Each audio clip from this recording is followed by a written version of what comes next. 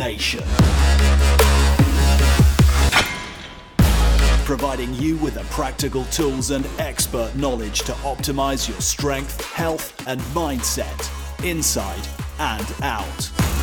With your hosts, Steve Katarzi and Bryn Jenkins. It's October 2018 and we have just released the October 18 Hyper Workouts training program, one for the guys and one for the girls. So we're 9 programs in for the year, all of which are free and expertly written, phased annual training programs. And that spurred us on to have a discussion of both the October 18 Hyper Workouts program, what makes it different, what are the aspects of that training program that I'm really enjoying because I'm following all of these to the letter, and the changes I'm seeing both in my strength and muscle.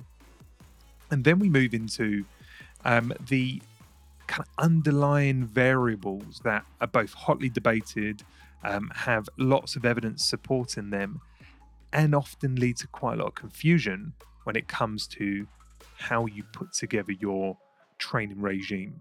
And that is training consistency, training periodization, training frequency, and general intensity and pushing yourself to failure. How do you manage these 4 variables to maximize muscle gains and maximize your strength gains?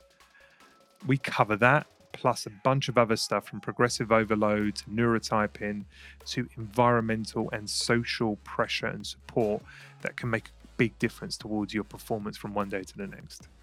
All of that backed up and supported by evidence-based research, personal anecdote, and the reality that the average person faces with trying to optimize for the gym as well as running their lives. This is a really good episode. It's detailed as usual and hopefully thought-provoking. We hope you enjoy this episode. Adapt Nation. How are you anyway? How's your training going? Things are going well. So obviously, you know, I do like a periodized training program. You write for me. We put it together. Currently put out the October 18 Hyper Workouts, which is my exact training program that I'm following 2 weeks in. And yeah, it's going really well, man. It's, you know, between you and I, we try and push the principles of each mesocycle. Whilst they all look very similar, like if you look through all of the hyper workouts, they have the big lifts, they have roughly the same amount of exercises, roughly the same amount of sets.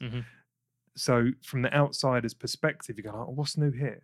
Yeah. Well, there isn't anything new other than the fact that, you know, we're working towards creating variations, different rep ranges, different styles of using my muscles, that kind of stuff, to just create and elicit a different response, some adaptation, make sure my body keeps guessing. So with the current one we've got, you applied this principle of training percentage loading.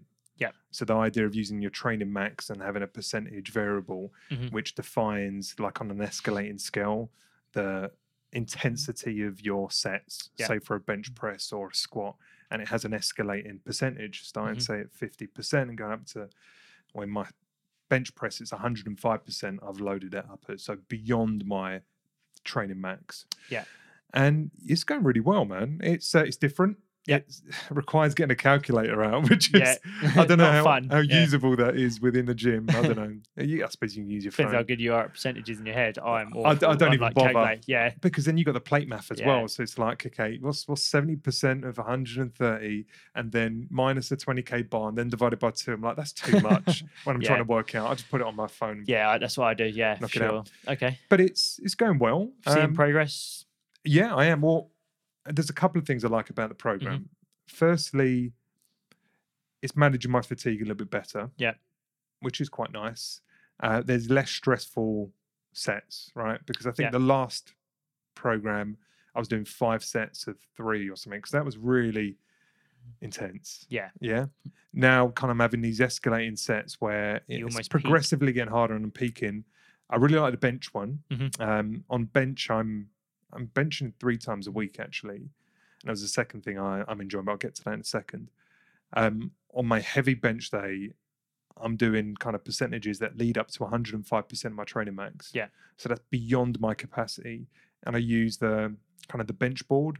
I don't know if that's what you call them. You know, the Like a block that you a put on block your that get bed, yeah that your chest. Yeah. prevents the range of motion a little bit, so the Mhm. bar doesn't go all the way to my chest, just to limit the range and therefore give me a bit more comfort lifting something really heavy. Yeah. So I can feel the weight of the bar in my hands. Mhm.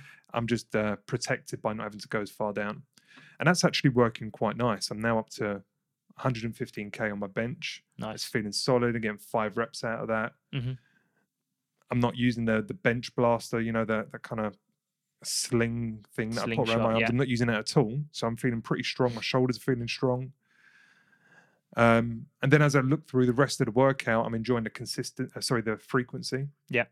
So it was important to me and you that we built in 2 to 3 days of chest work, 2 to 3 days of Mhm. squat work, getting at least 2 deadlifts in a week.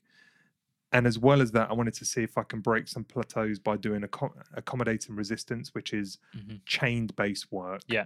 Right. So chaining up my bench, chaining up my deadlift, and basically having the weight at the top of the lift be heavier than when at the bottom. Mhm. So it kind of gets heavier as you move out of your weakest part. Yeah. That's all working really nicely, man. Good. I'm enjoying it. I'm enjoying the rep schemes. A nice mix of daily undulation between 4 to 6 reps up to 15 reps, depending on the isolation work I'm doing. Yeah. It's not. There's a lot of There's enough novelty to go, okay, this is new, Mhm. whilst there's still enough consistency that I'm being able to continue to develop the Yeah. core lifts, which I want to walk away from for 8 weeks. I want to continue Mhm. to make progressive overload on Yeah. the things that matter. So they're Yeah. still in there.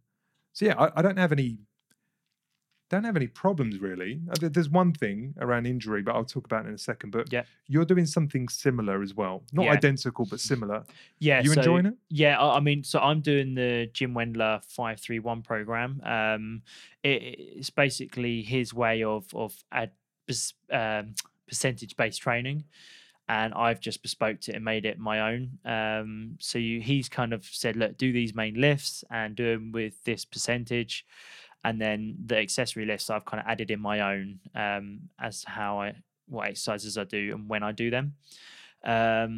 So yeah, I mean the percentage based training for me, which we were talking about earlier, is great because I feel that it's kind of holding me accountable, because when you're at your last set, let's say you got to do 3 reps at 90% of your training max, you then, if the calculations are right, you should be able to lift 3 reps at 90%, right? And the last set is 3 plus. So you go, okay, 3 reps is the minimum, but you want to do as many as you can. And that really, it makes me push myself, because I get the 3 reps and I go, okay, now I've hit 3 reps. Now let's see what I can do for the last set. And I really push it on that last set now. And I just think having that accountability of doing minimum 3 reps at that weight, anything else is a bonus. I love that. It's making And it me also work helps hard. you redefine what your training max is, right? And then I start to go, yeah. So yeah, exactly. So then I go, okay, well, holy shit, I just did 8 or 10 reps at that weight. So really, that clearly is that wasn't my 90%. yeah, was that actually at my 90%? So then you start to push the limits a little bit more, or push the boat out and just go, well, okay, if I did that many reps, and what is my true training max? Yeah. And then you start to figure that out a little bit. So yeah. And one thing I'm doing on this is I've kind of done the first 1 or 2 weeks purely from basically I'm not using 1RM. I think we had a back and forth on this. One rep max being either theoretical maximum you could lift only just 1 rep of. Yeah. I don't think I've ever even flirted with just 1 rep. Mhm. So it is a theoretical. But the numbers can start getting a bit scary when you use 1RM. So I've been using training max. So what's the heaviest I've ever lifted for reps? At least 2 to 3, and then using that as my 100% and then scaling down from there. Yeah. It's not overly scientific. It's probably could be improved upon slightly, but it's helping create a baseline of that escalating volume and weight. Yeah. So what I'm doing, I use that value to derive my percentages 70 through to 95 or 105. And now I'm into my third week. Yeah. I'm looking, because I'm logging everything. Look at what I used last week and say my 50% on X lift would have been 70 kilograms. Go, oh, let's do 76.5. Yeah. And then the next one, you know, the 70% would have been, or 80% would have been 95 kilograms. So why don't we just go to 100? So I know at the lower percentages, I know I can definitely push it. Yeah. Because I know I've got the capacity to do that. There's a bit more flexibility. And if I'm building that capacity up on the lower percentages, and I try and push and flirt, you know, kind of with those higher values out into the kind of closer to my max training. Yeah. That's interesting, because you kind of build up this psychological expectation that, okay, I've now replanned my max. Yeah. So if I'm doing 50% a little bit higher than I normally did last week, and I just push that a little bit more into each of the subsequent sets, of which there are 5, theoretically, if I can keep to it psychically and I'm in a good place mentally, and I go into that last lift going, this is my whatever percentage. Yeah. I'm not making it up. This is, you know, I've kind of worked through it. You find this extra capacity that perhaps wouldn't have been there if you didn't have that reassurance in those sets prior to the heavy one. Exactly, because you got that structure there, and you're trying to live up to whatever the expectation of the plan, right? So it's 90% at this weight. So you go, okay, well, I'm going to now lift at 90% for this many reps. So you kind of you expect yourself to do it because that's what the program says. And I think that's a big deal when it comes to training, right? If you believe you can do the work, you've got so much better chance of achieving that lift, especially things like deadlifts and squats. If you get under the bar, you go to grab that bar, and you don't believe you're going to do it. Yeah. Either you're not going to do it, or it's going to be a funky lift. Yeah. Right. Yeah. And I've seen Michelle do that. Whenever I kind of, train with Michelle, she's doing the same thing. She goes in there and she's a bit hesitant, and it's shit. Whereas when I kind of gear up a little bit, I'm like, you got this, it's a lightweight, go for it, light bar, she's on it. And all that's changed is her kind of mental attitude to that lift. Yeah, sometimes that's what you need. The only thing with percentage-based training, obviously, which we're talking about now, is that there's some debate around that style of training, and some coaches say, because it's quite a rigid, fixed way of training, it doesn't take into consideration how you're feeling on the day. So if you have to lift at 90% on a day that you're fatigued and tired, then you might not be able to lift 3 reps at 90% because you're having a bad day, because the kids are up and the dog shit in the house and things like that first thing in the morning, which happens, which we've both experienced now. But we don't, with percentage-based training, we don't really take that into consideration because it is quite a rigid fix. Because it's not RPE, it's not relative exertion. Exactly. It is fixed based on your previous training max. Yeah. So I mean, that's fair. What I tend to do is kind of like you were saying, the lower or the earlier sets where you've got like 50% or 60, 70%. You've got a lot of play there, haven't you? You've got a lot of play. So if you're having a bad day, you should lower that down. And then where I've got the last set where I might have 3+ reps, I'll just do 3 reps. I'll just hit the minimum requirement there, rather than trying to really push it out on a day that I am fatigued or not 100%. Well, that is fair. How do you find that? Yeah, I haven't played it through enough weeks yet to feel, I haven't tanked yet. I haven't had a bad session yet. Yeah. And I know it will come. Yeah. But yeah, so far I've been able to, for the most part, improve my volume session to session. Good. I haven't seen my plateau yet. And that's maybe because, I've dropped out of the cuts. I'm now back into a bulk. I'm fueling right. I'm feeling good. I haven't got a lot of stress in my life at the moment. Cool. Training's novel. I'm excited about it. I'm enjoying it. So there's just a lot of momentum. But as you get towards the latter part of a mesocycle or shit goes down in your life, things can get a bit funky. But so far, so good. Okay. Excellent. The only thing I will say, I kind of touched on, was injury. So I haven't got any injuries per se, like real proper issues. But this program plus others are highlighting just the increased risk of injury, right? So my chest, my shoulders, everything to do with my upper back, that kind of upper cross, is just being challenged with the volume I'm doing. Yeah, because Yeah, now and you're I'm hitting a lot of reps. hitting I'm hitting a more. lot of reps on my chest at a minute every week. For some people, it's fine. For me, whether it's my thoracic spine mobility, whether it's I've got a propensity to maybe use bad form on the heavier weight, whether it's lack of recovery, whether it's lack of appropriate stretching. I mean, it could be a bunch of things, but I'm getting some tension, pressure, and some slight aggravation that kind of keeps popping up, which is just a sign of like I'm flirting at the edges of my frequency max, if you know what I mean. Yeah. Now, if I'd done it more, I think I'd be walking around in constant dull pain in my Yeah. chest and my shoulders, you know? Yeah. So yeah, that I mean, you're right. It could be that you're flirting with the boundaries of your limitations. So it could be the fact that you're lifting too heavy. You could be lifting too frequently. It could be, and because of that, that could be then breaking down form because you're slightly fatigued, or you're just lifting to a point where you can't maintain shape and form. So yeah, there's a few things there that could be happening. But I haven't got to the point of a disruptive injury. Yeah. And because of, you know, my relationship with you and the practice you work at, and I spend a lot of time with the chiropractors proactively because I just want to make sure my body's optimal. I'm very aware when things are feeling a bit funky, when my back's tightening up, when, you know, things just aren't right. Instead of just dealing with it, I want to find out what's going on. I try and do some preventative stuff at home. I try and do some myofascial release and some dynamic stretching at home. And if that doesn't work, I go to a chiropractor. Yeah. So I'm very proactive on niggles because I know niggles can lead to bigger issues. Yeah. And the pain doesn't necessarily come from from the origin. It could be somewhere else that's transferring the pain. So I'm very mindful of like, why am I experiencing this discomfort?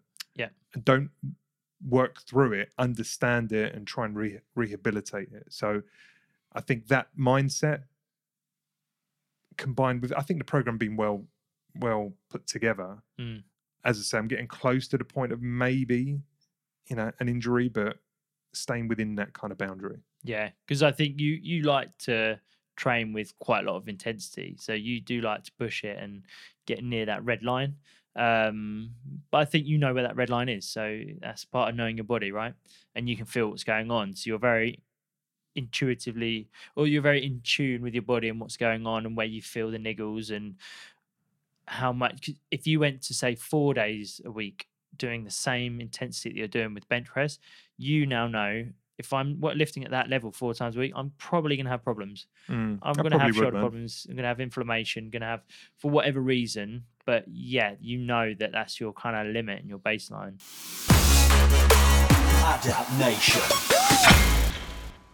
And I think this is a great segue. So we were hoping to cover off something today, which, you know, we've definitely got time to do that, which is talking about this program is kind of prompted us to want to talk about consistency, frequency, and general intensity, because we've spoken about all of those just now. Yeah. But how should someone think about consistency of exercise? How frequently should people train? And at what level of intensity should they train? And I think these are not independent variables. They are all very interconnected. Yeah. And, you know, they're all kind of like underpinned by the idea of progressive overload and the need for recovery. Yeah. So if you can understand progressive overload principles and understand the need for recovery and supercompensation, then these variables of consistency, frequency, and intensity, I think could be powerful keys to managing an ever adapting, improving program. Yeah. So why don't we talk about those pillars? Yeah. And whether you think they're valuable, important, how to think about them, put some context around them, that kind of thing. Well, to put some context around them. So earlier, we spoke about this.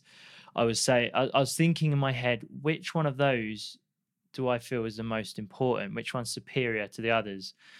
And as I was thinking about it, I was thinking none of them. They're all just as important as each other, and like you said, they all interlink, and you need, for a well-balanced program or training plan, you need all three of these to work right. Because let's put it into context. If you're with consistency, right? Consistency is incredibly important. And this is what I thought was the most important thing to getting results.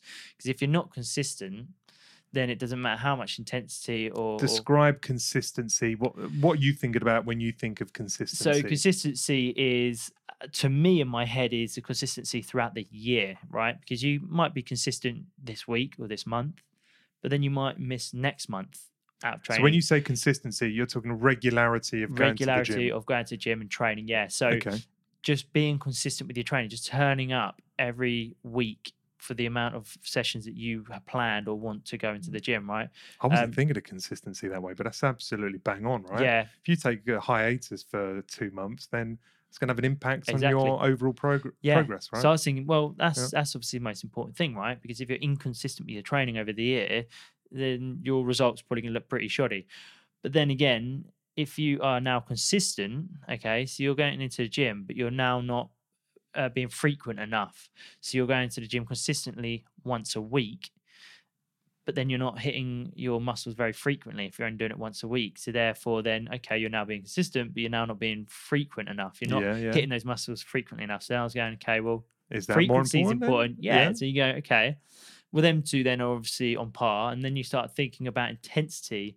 Okay, so you're going to the gym, let's say you're consistent, you're going every week and you're not missing your training. Your frequency, you're going, you're hitting your muscles, let's say 3 times a week. So you're getting good frequency. But then you're going to the gym and you're not quite pushing to the level that requires stimulation, adaptation of the body. So nothing's going to change. And then you start thinking, okay, well, if you got one of those wrong, you're probably going to not see the results you want to see. It's about progress, isn't it? It's about progress. If you get all 3 of those right, that's why we want to talk about it. Because how important are all 3 of these points, right? And to me, that's kind of how I see it. You bang on. They are all very important. Yeah. Let's break down each a little more. And where possible, maybe we can make reference to people's evidence-based research. So with consistency, one, you're spot on. I hadn't even really thought about the long-term consistency. How did you think of it? I was thinking more short-term, like, doing the same exercises for a period of time. In my mind, I was thinking if you're constantly going to the gym and being random in what you choose, exercise selection, rep ranges, just generally throwing at your body, whatever machine's available, right, or whatever you've got time to do, that for me would be very hard to gauge whether you're making progress. Too random. Yeah. So in consistency, my first thought when I thought of the word consistency was have a program. Yeah, you're quite right. That you follow, 2, 3, 4, 5 times a week with a set number of, exercises and reps and sets, and follow a very rigid plan for a period of time, because that rigidity helps you really clearly identify whether you're making progress. Yeah. Right. So you can have more practice, you can develop better form, better intuitiveness around the movement, and hopefully improve your volume, whether it be reps, sets, or the weight. So consistency initially was for me that. Yeah. But your point is equally, if not more important, which is that could be bang on. You could be very consistent in exercise selection and doing the same things repetitiously for a period of time. And then you fall off the wagon for 6 months. Yeah. That's no good. Yeah, exactly. So I suppose you got the macro consistency and the micro consistency, haven't you there, which is things that you want to take into consideration. Are you being consistent within your training throughout the year, but then are you also being consistent with the lifts and the movements that you're doing? And if you, as you say, if you're doing random exercises session by session, it's just too random and not consistent enough for you to track progressively overload over time. So yeah, I mean, I'm just trying to think, is there any value of inconsistency on a so you go into the gym a sufficient amount of times and you're not missing weeks or months on end. So for the most part, you have the long-term consistency showing up piece. Yeah. But you're sessions. Either intuitive or random in your exercise selection. Is there benefit of that quote unquote inconsistency? And I would say there's definitely You could see some results. There's of that. some results, Yeah. but it would be more random. It'd be less predictable, I guess, that you're going to make X strength gains and the muscle's going to be recruited in these parts of your body. I guess it comes down to what's your level of required outcome, and how precise do you want to be in achieving that by said time frame. Building muscle is not, unfortunately, a maths equation. If I do X, Y, and Z, I get the body I want by this time frame. Unfortunately, our body's all unique, and there's a lot of subjectiveness about it, and everybody adapts in different ways. That being said, there are tried and true principles, and if you want to develop a certain muscle group, progressive overload is really the surefire way, plus having sufficient calories and nutrition to do that. And to know that you're getting sufficient progressive overload through time when you're being completely random on how you're hitting your chest or how you're hitting your legs, I just think you're making your life difficult, and it becomes unprecise. You may make progress, you may not, but you're not as in control if you've got a mesocycle that is clearly defined. You run it for a period of time and then you change. Test and retest. I think it's such a good question, because I see it a lot in big commercial gyms where the general population will go in and do a random workout every time, and they might walk to the gym. I used to be that guy. Yeah, and I used to be that guy, and pretty much everyone has gone through that period of non-consistent way of training. And like you say, you might get newbie gains, you will see results. You'll feel good that you've gone to the gym and you've had a workout, then you've had the sauna, and then you're coming home and you feel good about yourself. And there's still benefits to that, So there's a psychological benefit and there's a calorie benefit, but is there and there's still a physical the deliberate benefit? Muscle growth benefit that you have elicited? And that's the thing, right? So it's if a you've question got mark around that. There is, because if you've got a goal is specific, but then your actions aren't specific. So how do you think you're going to get to it, right? But this is actually something that I've dealt with and I've battled with quite a lot when I was sort of in my early years of training, and I wasted so many years of training in the gym where I could have been a little more consistent with the exercises that I was doing, the sessions that I was doing, to see the results that I wanted. I wasn't as in control as I would like to have been. And like you say, you just can't, you're not in control. You don't measure what's random. It's random, and therefore it's difficult. There's always a moving target. And I know in gyms that, certain bits of equipment might be used up, especially if you go in peak time. So, the bench is being used. Okay, so the bench isn't available. I'm supposed to do the bench right now. Look for your list of exercises. What should I do next? Let me go and do the next one. And I know, like, my program, for example, doesn't really offer that much flexibility, because the beginning needs to be the beginning. Right? My heavy, intense squat needs to come first. It can't come last after I do all my accessory movements and all my fatiguing movements, high rep stuff, because I just won't be able to do it with as much intensity and value. So there is that, perhaps is a bit rigid and inflexible. And I can understand why some people might not enjoy that, especially if you go to a busy gym. Yeah, because for you, we can program that way, because we know you have access to everything you need in your own gym. And if you've got a home garage gym, you can do the same. But yeah, like you say, if you're programming yourself for a training session, you're going to a commercial gym, you might not be able to get on the squat rack.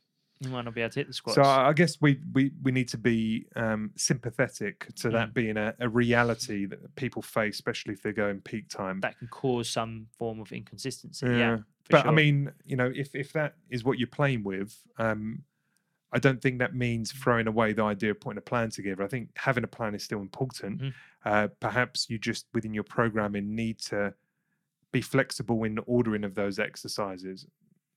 It's not ideal, right? So if you've got a plan like all of the hyper workouts, where the first 1 or 2 lifts are the most intense, compound, heavily demanding lifts, and you can't do them first, I think that there is some detriment to that. And what you will pay is that when you finally do get to that workout, you just won't be able to lift as heavy, and therefore the progression will not be there, perhaps. But you're still getting into work. So on those odd occasions where you have to move things around, it's better than nothing. You're still hitting the same lifts, Mhm. the same frequency, the same rep ranges. You're trying to go for the same intensity. You just might have taken a little bit out of the tank. Yeah, exactly. And I mean, sometimes you just might have to do a different exercise, but as long as you're not consistently doing that, then you'll be fine. I wouldn't lose too much sleep over Yeah, it. yeah, But true. yeah, for sure. So then sticking with consistency, what would you say? How would you hit the sweet spot between being consistent and having enough variability within the training to like periodization to not make it too linear all the time? Yeah. No, and I think that's a great question. Mm. So people would have heard of things like muscle confusion, Yeah. keeping your body I confuse guessing, my muscles, man. keeping the body guessing, never Yeah. doing something the same for too long. And I think the principles behind that, both anecdotally and through the evidence, are spot on.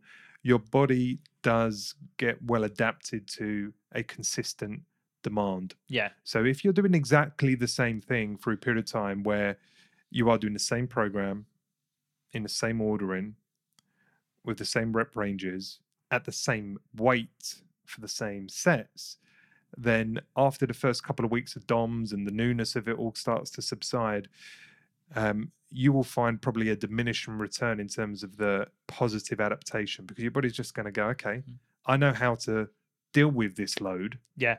I know it's coming. I know how to do it. I know how to move my body, and I know what intensity I need to muster. Yeah. So I'll make some changes, and then after that, I won't make any more changes. In actual fact, you'll start going backwards because your body will then go, how do I do this more efficiently? Yeah. With less calories and less demand. So then you end up working not as hard. Yeah. So it's like the classic thing of people when they start training on a treadmill. Yeah. First time they do it, they get 5-10 minutes, they're huffing and puffing, they've got to stop. And they keep going for a few months, and all of a sudden they're doing 40 minutes straight and they feel like a beast.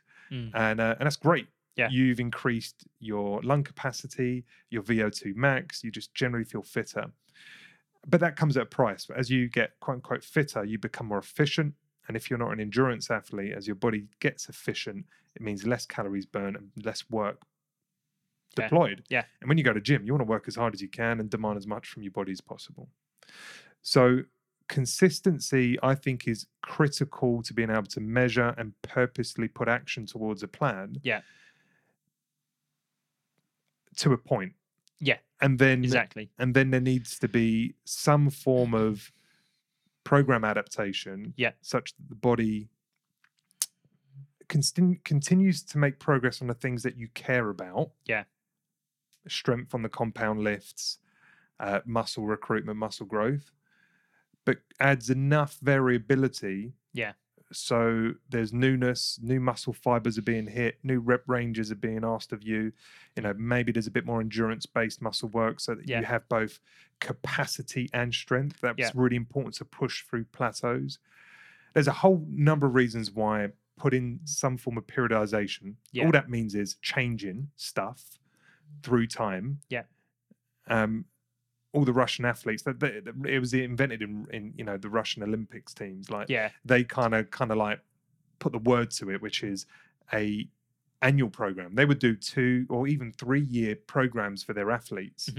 And they would plan that far ahead and then say, okay, for the next 2 years, we're going to have a program of, you know, strength and performance and skill-based work. It's going to look like this. It's going to ever evolve, but deliberately. I didn't know this. You can learn something new every day. Yeah, so it kind of got founded by, you know, the Russian Olympic team, but since then it's a cornerstone of athletic progression throughout most coaches across most disciplines of sport and performance. So progression is a tried and true way of increasing your performance, the body's capability. So when it comes to just the narrow scope of weightlifting and strength training to change your change your body composition, it's a no-brainer. Yeah. Staying if I followed the program I'm currently on now for the next year, even though I'd still be able to elicit some progress here and there, I'll get to a point of plateauing where kind of reaching the limits of my strength. Yeah. So that variable starts to not change anymore. Mm-hmm. I keep doing the same weights every time. And at the I'm using exactly the same muscle fibers, same recruitment patterns, same motion. Mhm. I'm not testing any other planes of motion, any other ranges of motion. I'm not experiencing any newness, Mhm. and the body's become adapted. Yeah. So the question then is, how frequently should you Mm. be inconsistent? How Yeah. frequently should you change something What you're that is doing. working? Yeah. Do you have a view on that? I So don't know if there's a definitive I mean, time range. I tend to, usually we adapt to a program about 6 to 8 weeks. So that's kind of why you'll see most programs about 6 to 8 weeks long, before then changing it to the new mesocycle, the new period. But saying that, everyone's different. Some people might adapt really quickly to a program and it might be 4 weeks, or someone might be able to keep making progress, like a For a few newbie. months. Yeah, a newbie could be on a program and probably keep making progress for months, right? So That is true. there's kind of a few considerations there, but I generally tend to program sort of about a 6 to 8 week block, and that's easy to kind of manage as well then. And I within that, it's being consistent with the movements within that block, right, that period. But I do still have some variability and some sort of change in exercises, but they'll be the more isolated core exercises, or might change your bicep grip. You might, when you're doing bicep curls, you might go from a pronated grip to supinated Within the same within cycle. the same cycle. But I wouldn't necessarily change from a back squat to a front Yeah. squat within the same cycle, although you can do both together consistently. You wouldn't randomly change your back squat. Oh, now you're going to do front squat, because you're trying to track the metrics of your back squat, and then if you're going to do a front squat, then how are you going to track what you're doing with the back squat? It's a completely different exercise. And then you're like, I Yeah.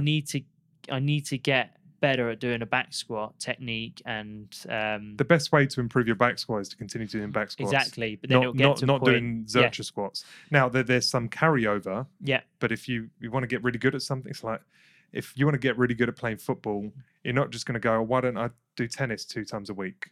Yeah. Well, okay, fair enough. There might be some cardiovascular crossover, but Yeah. if you want to get really good at football, just continue playing football. exactly. And that's the reality of progressive overload and getting stronger and more physically capable at those compound lifts, is that they've got to continue to feature. Exactly. If they completely disappear for 8 weeks, then you'll Yeah. not be resetting the clock, but you'll be taking a hit in the progress you would have been making. Exactly. So then what we'll do in the next period, we'd then go, okay, you do want to do back squats again because they're important to you, you like doing them, so we'll keep the back squats in there, but it's rather than doing 6 to 8 reps, we might be doing 10 to 12 reps, Yeah. or changing Or the pause, sets, or dead starts. exactly. Changing some variables so the exercise feels different, but for Exactly. the most part it's the same. Yeah. No, that's a good point. I also think that you spoke about some people feel the need to change in 4 weeks. Some people feel that they can go on forever, and that is something to do with people's neurotype as well, right? Yeah, personality. Yeah, some 100%. people's personality, just like, it's all about novelty. Yeah. And you give someone the same thing to do for 2-3 weeks, and like, I'm fucking bored already. Yeah. Where's the new thing? Yeah. And whilst that might be somewhat negative towards kind of trying to build a tried and true, progressively overloading program, you have to respect that person's personality. Likewise, if someone likes consistency and they just like to know what's coming, and they don't want to have their life change too much because they've got to think about that change, if they can continue to make progress for, as you say, 3 months, 4 months on the same program, and they don't feel bored, they feel they're making progress, and they feel that they're not getting beaten up by it, Yeah. then I would say all the power to the longer term guy if he can do it, or gal. Mhm. I would say minimum 4 weeks, Mm. right? If you're feeling the need to change up within a week, then I think you have to reflect on your personality a little more. Okay, that's my personality. I like newness. I like novelty. But if you really want the goal of changing your body shape and building muscle mass and improving your body composition, you're gonna have to somehow have that internal talk, because there needs to be a period of time where you can track progress. And changing stuff up constantly is going to be difficult for you to do that. Yeah, it's a good point, because So if I'm programming for you, for instance, I know you're quite analytical, you like the data, you like to see the consistency. So therefore I could put you on a slightly longer program. I'm on an 8-weeker, that's Yeah. fine. But after 8 weeks, I'm like, I do want something You do new. want that change. Yeah. There might be someone else that I will see, and I can tell they get bored easy and they don't care as much about the data and the metrics. And I put them through that because I know it's important for their goal. Them keeping but going. they don't care themselves. So then I have to go, how do I make it fun? How do I make it a little less consistent, but consistent enough that they will still get the results? Yeah. They might not get there as quick as they or I want them to. It's not the perfect But the fact plan, is they're but turning up and they're still enjoying it. exactly, because if Yeah. they're not turning up and they're not enjoying it, then they're going to become very inconsistent because they're not showing up. Yeah, so the personal and psychic side of working out is very important. Whilst it doesn't, it isn't the thing that in its own right defines your muscle size. Yeah. If you're not showing up mentally and therefore physically, hey, nothing's going to happen. Exactly. So you have to make some sacrifices for optimal, for the benefit of just getting people in the gym and enjoying it. 100%. So I understand it, but yeah, I'd say the pendulum is kind of swung more to if you can do 6 to 8 weeks, keep consistent, progress across those 6 to 8 weeks across all your lifts, across all your workouts. That's probably a nice time frame, and I think the evidence suggests that's a good time frame to then bring in some change. Yeah, something a little bit quicker than that, not so much of a problem if you're keeping it minimum 4 weeks. Try not flirt underneath that line just because you now start having less variables to manage. Yeah, and the other end as well, if you're still making results in the program and you're enjoying it, keep going as long as you can whilst still making results. Okay, so that's consistency. The second pillar was frequency. Yeah. So might sound similar. Let's clarify that for people that don't fully grasp the difference. Yeah. So frequency is really around the number of times you are hitting the same muscle group or in some cases the same exercise. Give an example. Developing your chest. Frequency would be how many times you work in your chest. How many times you go into the gym. Frequency could be misconstrued as I'm going to the gym 5 times a week. Mm-hmm. But how many times you deliberately and materially work in your chest? Yeah. And it might only be 1 day a week. You might be doing a classic split where your upper body, your chest only gets worked once a week.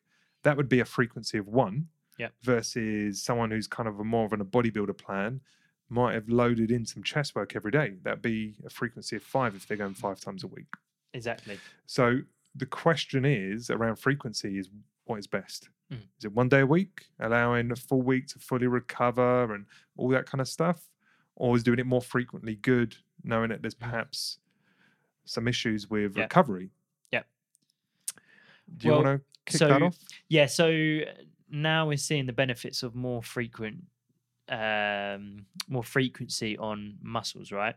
So if you were doing legs or whatever body part you're doing, say you're doing legs or say you're doing chest or your back, if you're doing that once a week, we now know it's more beneficial to do that 2 to 3 times a week. And you're seeing a big shift in people's programs that they're doing now. They're starting to move from this split routine where you're just doing your back and then the next day you're doing your chest and then the next day you're doing your legs, because over a week say you're training 6 days a week and you cycle that over, you're only hitting those twice.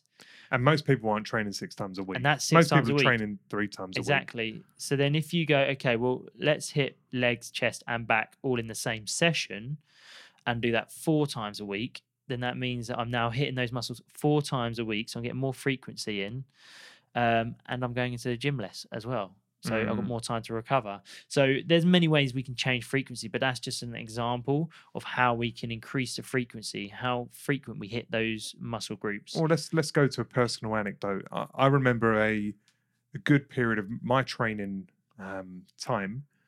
This is before I knew any better. I'd have a kind of chesty type day. Mm-hmm. And I would hit it with like insane volume, like 7 or 8 different chest exercises. Yeah. Incline, decline, flat bench, flyers, then cable flyers, and then push ups. I'd just like a whole day working the chest, nothing else, just the chest. So that's an incredible amount of intensity, which we're going to touch on in a minute. It's volume, right? a lot of volume. A lot of volume, and there's a lot of intensity. So it's very intense. I would put that area. volume all into 1 day. and I might train 3 days a week, and it'd be it. 1 day a week, I would go to town on the chest. And I didn't really, I wasn't consistent enough, right? I didn't do it long enough. I wasn't deliberate enough. I wasn't clear on whether I was making progress. So for many reasons, I didn't see any results. But the evidence-based research that's coming out now from, some people may know these names, Greg Nuckols, who's a powerlifter and a PhD, he's a physical scientist. He does a lot of this stuff. There's another guy called Menno Henselmans, who's a bodybuilder who's got a scientific background, who also does research on body mechanics and exercises and the changes of your body from a hypertrophy perspective. There's Brad Schoenfield, who's again in the kind of body science space, as well as Elaine Norton, who's a PhD, does research based on nutrition and exercise. These are credible names in the space of fitness and body composition. And they are doing their own work as well as doing meta-analyses, which is basically reviewing work from many, many researchers and kind of aggregating the data. And all of the data, however they cut it, and this has basically been a bit of a resurgence over the last couple of years, pointed towards higher frequency being better for progressing your strength and muscle gains. So they're saying higher the frequency, the better. So the more times you go to the gym working the same exercise, for example, the powerlifters, if you can train your deadlift 3 times a week, that's going to be better than only deadlifting once a week, especially when it's a skill-based pattern you're trying to really cement down, right? End of the day, powerlifting is about doing 3 exercises really, really well. The more you can do them, the more practice you get, the more effective you can become at that movement, and the more likely is you're going to develop further strength. So there's the skill acquisition, there's the general practice, the more reps, there's the volume, and then there's the inevitable strength gains that come from being able to lift heavier. Frequency is king when it comes to developing raw strength. This is what all the science is suggesting. And the science is also tipping its hat towards hypertrophy, which is, new fiber development, growing your muscles. They're saying higher frequency to a limit is beneficial. Upper body is progressing a little more than lower body, from what I understood. But the net is, however you slice the data, if you can hit your chest 2+ times a week, it's better than just once a week. If you can do it 3 times a week, it's going to be better than 2. If you can do it 4 times a week, it's going to be better than 3. That's what the science says. That's what the lab studies where, all the variables are controlled, volume is equated, which means that, hey, say you done, 200 reps of total reps on your chest on a 1-day session for your chest during the course of a week, and you've done exactly the same amount of like reps and volume, but you split it over 2 or 3 days. What they're saying is, even if the volume's equated, you're going to get a slight better bang for your buck in spreading that load across multiple days. And I guess it's because there's warm-up sets there's more practice, you're doing less reps at fatigue, where you know when you're repping something out and your body's already burnt out, it's the 5th exercise on that muscle, and it's just shit. If you spend a whole session on one muscle group, that's incredibly intense. So if you're splitting that up into different sessions, then you can have much more, like you're saying, you have much more mental and physical ability to really work that muscle, because as you're not desired, fatigued. as expected. Exactly. So all the science, and this is proper, research, controlling the variable based studies, are all pointing towards higher frequency being better than lower frequency. So what does this mean in the real world of the average Joe going to the gym, wanting to change their body? For me personally, I'm transitioning from, I think when we first started programming for me, I was on a not a proper bro split, because there was always an element of full body. But it was a more deliberate chest day, back day, leg day type thing. And then we moved to 4 days, and then I flirted with 5. As you and I have got clear on the research, and I've become more emotionally attached to wanting to increase my frequency. Therefore, we're deliberately building in, a bench at least 2 times a week. And the minute I'm doing it 3 days a week, Mhm. I'm definitely feeling and noticing the difference, both in terms of my comfort with the bench press, Yeah. my proficiency with the movement. Therefore, I feel more comfortable to load up. You know, the movement's just feeling more familiar. Yeah. And I think that's a big deal, right? I'm feeling like I'm not owning the bench, but I'm feeling a lot more in control. Like, shit, I'm not fretting about it because I'm only doing it 1 time a week. I'm doing it 3 times a week now. I'm getting a lot of practice in. That combined with, okay, separating out some of the intensity a little, my chest has developed. I can see it physically. I can see it in pictures, and my strength gains are going up. So all in, I'm in favor of higher frequency. Yeah. And as you said earlier, if you want to get better at football, you play football. You play more. The more football you play, the better you're gonna get, right? And it's the same with training. If you want to get better at the bench press, you want to get stronger bench press, and also then as a byproduct, you're going to get more muscle. Practice the movement, get better, get more efficient at the movement, which will allow greater demand because you can put more weight on it. Because if you get a beginner that bench presses and their technique's not very good, but they're only doing it one day a week for 3 sets. Yeah. I mean, how good can you get at Yeah, something it's very when you're only slow. practicing it that little? Exactly. And then because it's slow, you can't put much weight on, so there's not much the demand on the bench press isn't that great because they're not very efficient in the movement. Yeah. But if you do it more frequently, because you're like, right, you really need to improve on that. Let's make it more frequent. They get more frequent, they get better, and then you can start chucking on more weight. They get stronger. And I think that's quite an important thing, is that practice, the frequency of practice, as well as obviously all the science behind how it develops your strength and muscular development. Practice is a big thing, I think, sitting behind this. But there is some reality. There are kind of negative sides of frequency. Yeah. The negative side to frequency is I ain't going to go to the gym 7 days a week, nor do I want to, right? I respect the value of for muscle development, just kind of general mental and physical kind of recovery, time off. I need to get a couple of days out of the gym, not doing anything.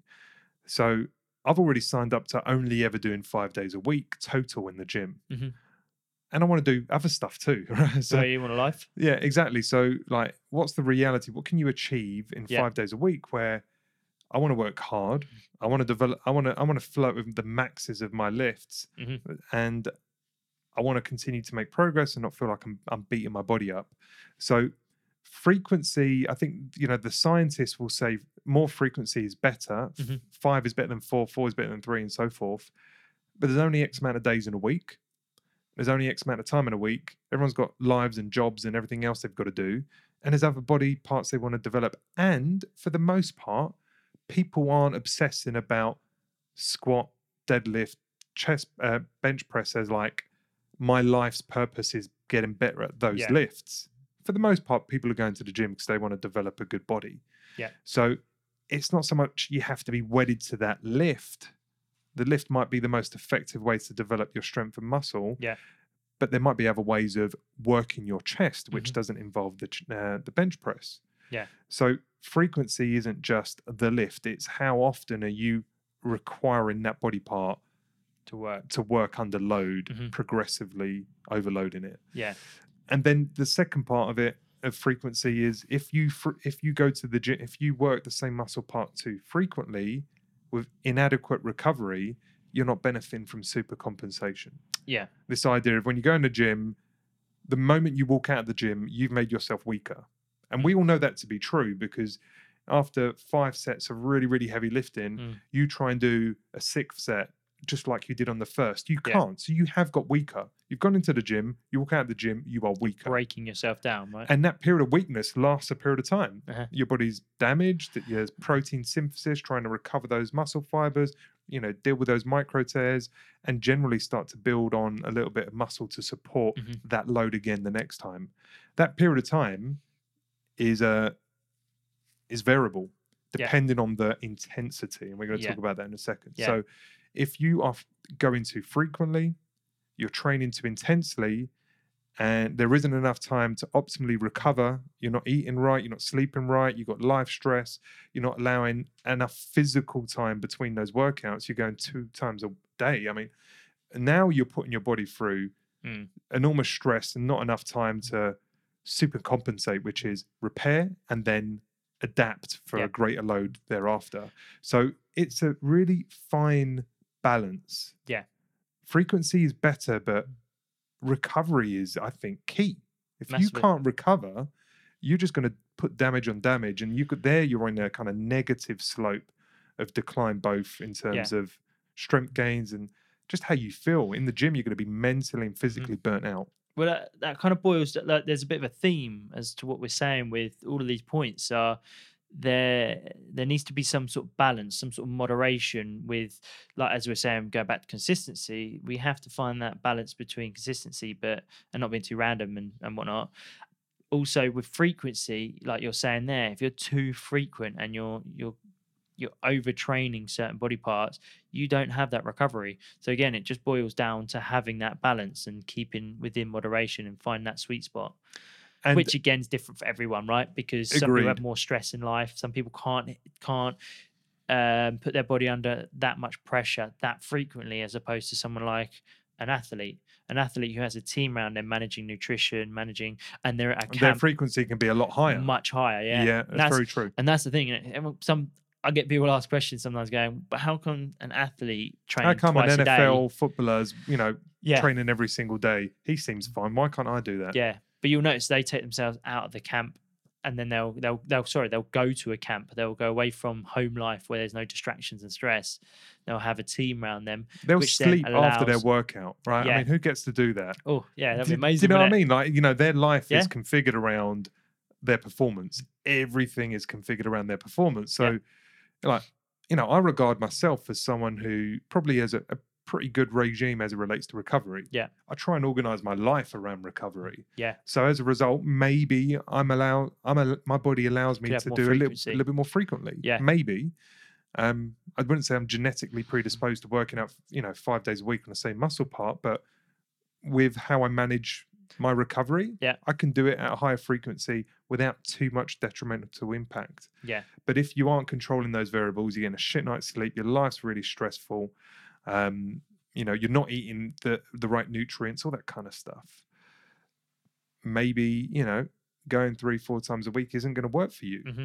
But I would say, as we kind of close the door on frequency as the second pillar, I would say long gone are the days of once a week training on a muscle part. I think the movement of today is a full body bias for the average Joe who just wants to get, fit, lean and strong. Having a bias towards full body programming is probably the better way for you to get higher frequency across your whole body throughout the week. Yeah. So something that looks like as if it's hitting most of your muscles every day with perhaps a focus on one muscle part more than others. Yeah. So then, you can work your body 3 or 4 times a week, all of it. I think that's probably what's the best recommendation. Yeah. And then as you start thinking about those muscle groups and hitting those muscle groups and or hitting those exercises specifically frequently, I would say for most people, 2 to 3 times a week is probably where you want to be. You'd probably move away from 1 a week and say, if I'm chest pressing, so bench pressing, can I get 2 in a week? Yeah. And if I can get 3, that's a bonus because I know that's probably going to add benefit. As long as I'm spacing my workouts, that I'm not benching Monday, Tuesday, Wednesday, and doing it really intensely. I'm doing it Monday, Wednesday, Friday, for example. That would be brilliant. Yeah. That'd be great. It's that's the thing. As we're closing on frequency, the convenience of it. It's if you can hit more frequency, that means you can condense your workouts because you're doing full body into Monday, Wednesday, Friday, Sunday. Full body's hard though, right? Because there's less isolation, it's more compound. Yep. It's fatiguing because everything's getting worked all at once. But the benefit is you get you're increasing the frequency across the whole body, which therefore means you don't have to be in the gym as many hours. So okay, so then that's the door closed on frequency. Now let's close this discussion on intensity / training to failure. So we've got consistency both at the macro micro level. We got frequency into how often we train certain muscle groups and exercises. And we kind of spoke about intensity a couple of times because it is interlinked. Intensity, talk to me about what that means to you as the word itself, and I start to elaborate on what we think about how to manage intensity. The way I think about intensity is almost in my head. It's just how hard you're pushing, how hard you're pushing on a certain area. It's very intense. Like if you really focus on one area, it's quite intense, right? If you have a conversation that's intense, it's when it's very focused, it's very narrow, there's no distractions, it's very intense. It was an intense interview, right? So if you think about that in your training, if you narrow down and focus on one specific area, then it can be quite intense. But that can also be how hard you're pushing. It's very intense because let's put it in context, right? If I'm hitting my chest, and like we spoke about earlier, if you're smashing your chest in the gym, you're very focused on one area of the body, and then you're doing 9, let's say you're doing 9 exercises. That's also very hard. That's very intense on that one body part. So how intense can we go on specific lifts, or, and that kind of spills over then to failure. How hard can we go? How intense should our workouts be? Do we go to failure, or do we bring the intensity down way below that and stay way away from the red line of failure? So I'm hearing 2 things there in your definition of intensity, or 3 things, but 2 things that stand out. One is just how much work, volume, do you put on a given muscle? Yeah. That's all the exercises that point towards that muscle, all the reps, all the sets, all the weight. Right? Yeah. What's the overall demand on that muscle group in that workout? Yeah. That's one definition of intensity / workload. And then a second definition that I was hearing from you is just like, how close to the red line are you pushing each set? Yeah.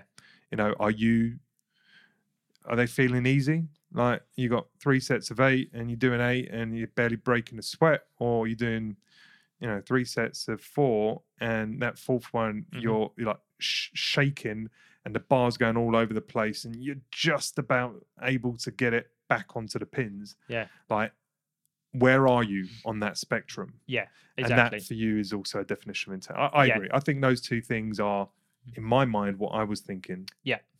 Yeah, I think if you have a hard bench session, like you say, you're doing 3 sets of 8 and you're pushing yourself to the point where you're almost at failure, you're gonna walk out the gym and go, man, that was an intense session. That was hard, right? So it's kind of the way you want to think about it.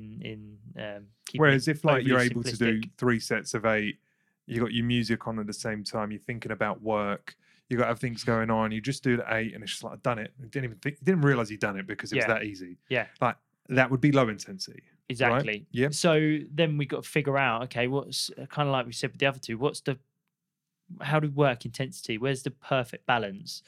Because if we go too far, we hit failure and injury. And if we go too little, then we probably won't see enough adaptation within the body. So where is that sweet spot, right?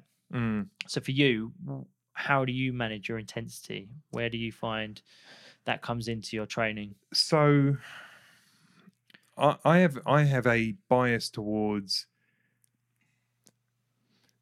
higher intensity. Yeah. Your training. I have a bias towards touching the red line. Yeah. Like so my definition of the way of answering that question is like, how often do I feel that my sets are close to the last rep I could have possibly done? Yeah. And I would say more often than not, all of my exercises, all of my sets generally feel like I couldn't have done much more.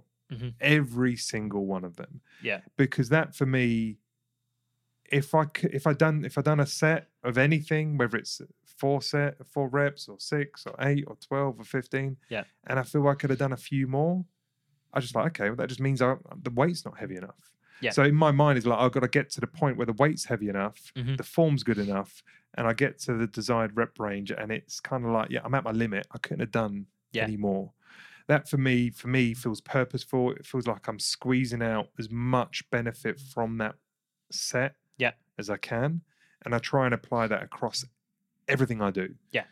I'm not saying that's right or wrong. It's just that for me feels like I'm working out. Yeah. Anything less than that feels a bit of a waste of time. Yeah, and that's the thing, right? So but you know your body, so you know what level to push it to, and where you know what that intensity feels like. So I know I'm not quite going to failure, but I'm pretty much pushing myself there most of the time, right?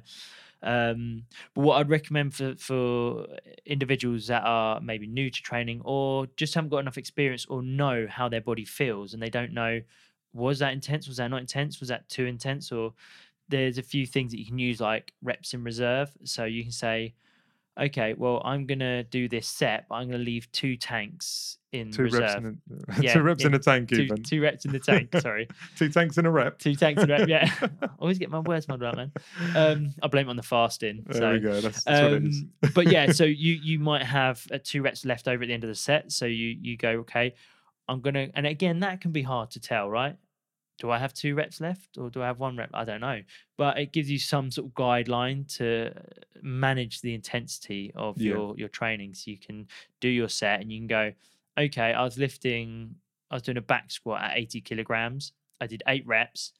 And when I racked that weight back up, I felt like I probably could have done another 4 reps. So obviously I can push it a bit more. So my next set, then I'm going to increase the weight, go again. And then you go, okay, I probably could have done another 2, and then you're kind of at about 80%. Let's say you've got 2 reps away from failure.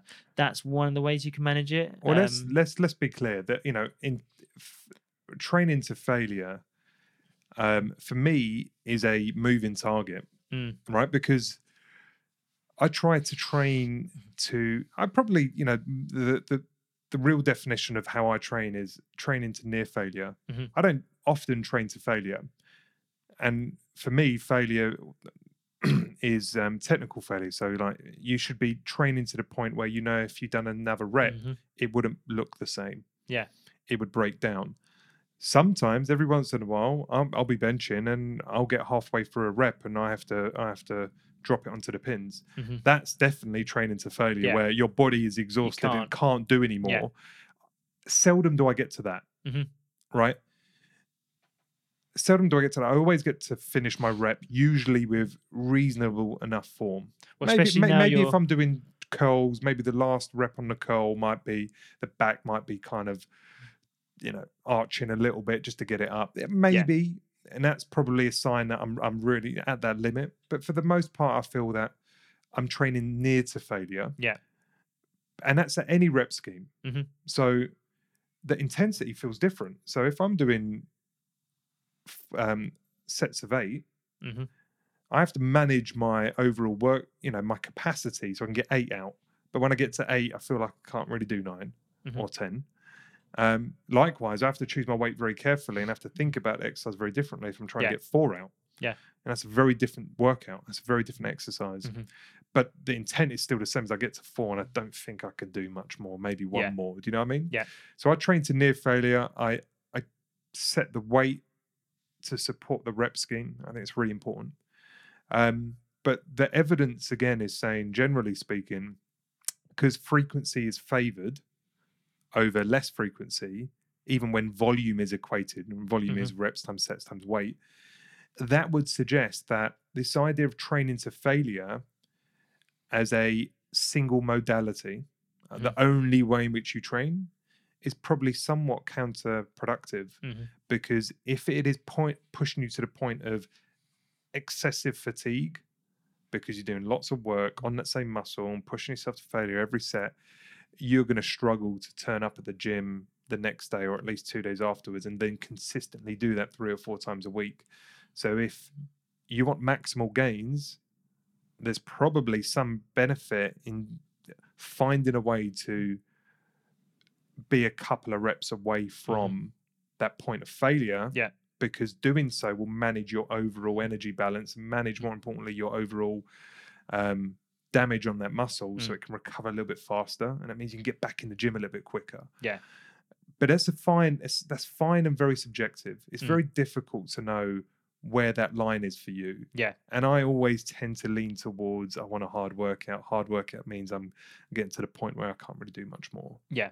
So if I stepped away from that, I could definitely increase my frequency. Yeah. But I kind of find that I am doing what I want to do Yeah. emotionally. Yeah. Do you know what I mean? Yeah, there's so many things to take into account, and that's why I use things like reps and reserve or now percentage based training, things like that, because as a coach, I have to manage someone's intensity. Because let's say I give someone a program, I don't know how hard they're going to push it, because I don't know what weight they can do for how many reps. Yeah. So I don't know. So I have to somehow manage that, because some people might perceive failure as 50%, and someone might perceive failure as actually hitting failure, right? So then I have to go, well, go till you feel there might be 2 reps left in the tank. Or if I know I could go, let's go up to 1 rep in the tank, right?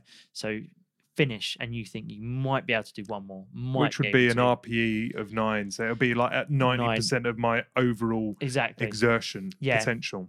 Yeah. And I think that for someone gives enough sort of fluidity throughout different sessions, because some sessions, as you say, the target moves, right? And sometimes your red line, your failure might be lower because your tolerance that day is lower because you didn't sleep as well, or there's a lot of stress in your life. So therefore you still only go to 1 rep left in the tank. You're still going below that. It just is lower than you normally can do because your body's not up for it today. Yeah, exactly. So that's kind of one way of managing it. Another way of managing it might be or percentage-based training, as we're doing now. So that's a bit more fixed. So you're, as we said earlier, you're lifting 3 reps at 90%. If you're having a bad day, that doesn't move. That's the only problem with percentage-based training. But what I'm trying to say here is that there are some sort of guidelines that you can use in order to keep yourself working towards enough intensity, but not always hitting failure. I would also say that I think I train to near failure, but I might be wrong, right? Because I train in a very isolated fashion. Yeah. I train in my own gym. I control the environment, but the disadvantage of doing what I do is I don't have someone geeing me up, like getting me excited. There's no competition with anyone else. There's no kind of ego, kind of like just like jumping in and going, "Go on, Steve, you can fucking do it." Yeah. There's no aggression, or there's limited aggression, and I've got nothing to prove because it's only me in the room. Yeah. Plus, I don't have especially if you're doing things such as a heavy bench, I've got no one to spot. So I have to be reliant on my pins and stuff like that to save me should I actually physically fail. So because of that, there's a lack of kind of bro ego, and there isn't the safety aspect. I was only training this morning. I'm doing a heavy deadlift, a really heavy one, and I was feeling really good. And I wanted to get 4 or 6, so I got 5. It was my last set. It was the heaviest one I was doing of the day. And I was kind of, as I was doing the work, I'm like, let's go to 6. Let's go to 6. We can do this. And I got to 5. I got the 5th one out. And as it was going to the floor, I'm like, I'm just going to stop now. Yeah. Like, but it was hard. And I could have, if someone was there, if like you were there or someone was there and was like, Steve, like, get on with it, I would have done it. I would have done the 6th rep. And you know what? By myself, I chose to stop. Yeah. And I don't know whether that's a good thing or a bad thing. Maybe that's just me intuitively, without the pressure of the kind of social pressure. Yeah. I'm doing what I think is right. It was still a good workout. I still made progress. I lifted heavier overall. I had more volume overall. Yeah. And it was like, I don't need that extra rep because I'm already making progress. I'm going to hold that back, maybe get some extra benefit the next week. Yeah. Do you know what I mean? Yeah. Get progress with the least amount of work. Why not? But the other thing as well that I find, like when you're training with other people, is that in my mind, let's say I was in your shoes this morning and I hit the 5th rep. In my mind, I'll be thinking, okay, 6th rep is probably failure. Like, I don't know if I can do the 6th rep, but I think I can. And then suddenly you've got someone, come on, you can do another one. Come on. And they're geeing you up. You think, yeah, and the energy's there. Especially stuff on Instagram. You see like the Instagram like workouts. You see some people like they're getting 5 out of nowhere. Yeah. Like they've done everything they can. All of a sudden, one more. Keep going. Where's all that coming from? And then suddenly you go, okay, shit, I just did 8 reps. Yeah. And I thought, I didn't think I could do 6. And now I've suddenly done 8 because I've had that sort of social pressure or ego lift in me. But I don't know. But the thing is okay, is that then actually my real failure? Because then you start questioning, okay, what actually is failure? And that's the difficult part, isn't it? Because you go, well, if there were people here screaming at me, actually, If that person wasn't there, would I still be able to do the work? yeah, if Yeah. they were holding a gun to like one of your family and they're saying, if you don't do it, you'd probably do it. You probably And could. you go, Yeah. okay, It's very so true, man.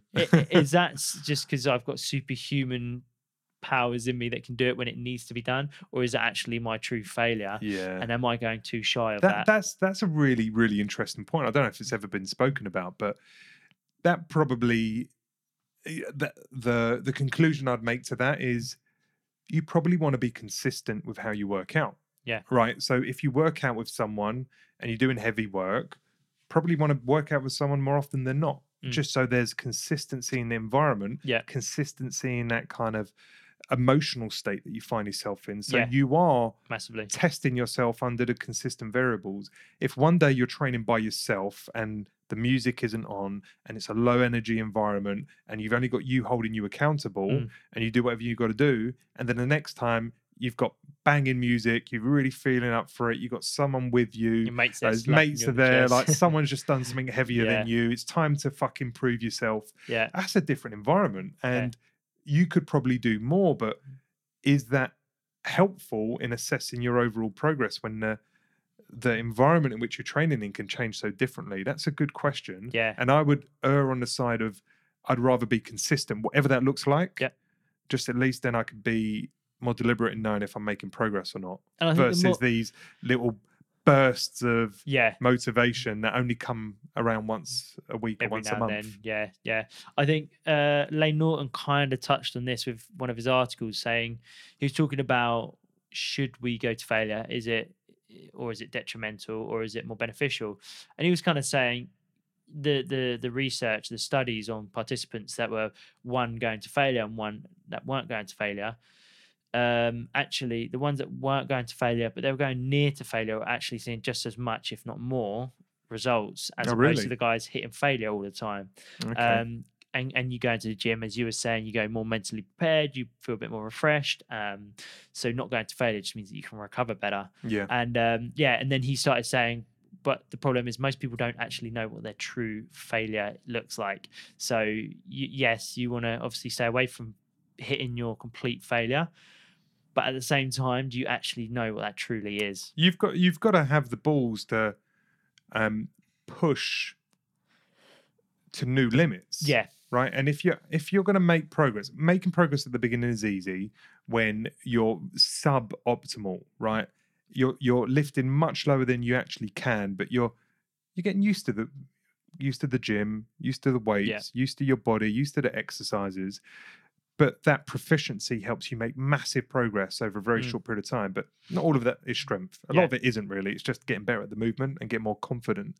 And then you hit your real, like, okay, now the rubber hits the road. Now anything that happens thereafter is actual strength gains. Yeah, because it's actually easier to test your 60% to 70% of the weight you can lift to 90 to 91%. So if you go, okay, I've lifted 60 this week, I'm going to try and push that now. That's kind of easy to test because it's not that challenging. But if you want to test what your 91% is, like you say, you're going to have to, you're pushing the boundaries a little bit. You're now starting to push yourself, and then you go, okay, what does 91 or 95 look like? But you've got to have the confidence to do that, to push your body to new limits.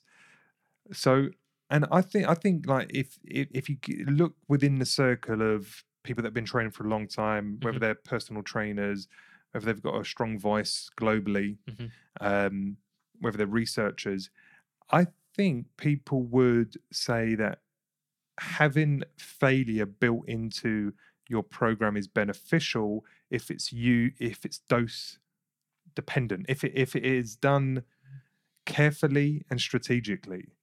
I think the evidence would suggest, because frequency is favored, training to failure across every set, across every exercise, every workout is probably less optimal. But never flirting with failure is also not a good thing. Yeah. So having a day a week or a day every 2 weeks where you are going to really, really push beyond your limits helps you see where your new limits are. Yeah. And elicit some additional, stimulus in your body. And I think that's important. So I know a lot of this space is it depends, and it's different for everyone. And that's like, well, how do I fucking make a decision when it just all depends? The point is that I think failure can be a useful tool, but I don't think it's like a blunt instrument. You don't want to use it all the time. It will lose its effectiveness. Instead, you're going to use this, strategically, somewhat sporadically, but instead you're going to work within a near failure, 1 or 2 reps away from technical failure. So you are keeping enough in reserves to keep working out, keep putting in the volume, keep progressively overloading, keep going consistently and with frequency. And then every once in a while, you test your true limits, you go to proper failure, you see what that feels like. And I think that is the balance that I think would garner the best results without killing yourself. Where you're just, pounding your body every time you go to the gym. Exactly. So I guess that kind of summarizes. I think it does, man. So I think the question towards the end of the podcast is, I would self-reflect and ask yourself, what am I doing best and where do I need to improve? Am I being consistent? Am I hitting the frequency? And am I hitting getting close to failure to the point where I'm going to elicit some change in the body? For me, I think I need to flirt a little bit more with intensity and train with more intensity than I already do. I think for me, that's where my training needs more improvement. What about you? Do you feel like any of those areas are? I mean, we've already picked up on frequency for me. I think I wasn't deadlifting, I wasn't squatting, I wasn't benching enough. I was doing a lot, but confined to one day. We're now we've now reprogrammed my training, which I'd like to continue for a while. Where I'm doing it 2-3 times a week. So I think frequency for me is at a limit that I'm comfortable with. Because I don't want to go 6 days a week, and I don't necessarily want to have to do things more intensely than I already am. Consistency, I've got that nailed. Pretty good. Macro, micro, I'm all over that. My piece is probably is my intensity always adequate? As in, some days maybe I could have done another set. My program didn't suggest I should, but I had it in me. Should I have done it? Just to get some additional volume, get some additional work done on there. I could have done it. Should I have done it? That's question one I have. And then the second question is, do I always need to have every set looking like I'm about to break down? I'm not breaking down for the most part. My last rep is usually across all my exercises pretty good, but it's not perfect. Does that mean I should have stopped one shorter? They're the 2 questions, open questions that I'm not going to answer right now. Excellent. Cool. All right, then, Bryn. Cool. Listen, guys, Adapt Nation is all about providing you with the tools and expert knowledge to help you improve and optimize your strength, health, and mindset inside and out. Thank you, guys. Cheers, guys. If you enjoy this show, please leave us a 5-star review on iTunes. It really helps. And of course, recommend us to any friends or family who you think might also enjoy the show. Thanks for listening. This is Adapt Nation.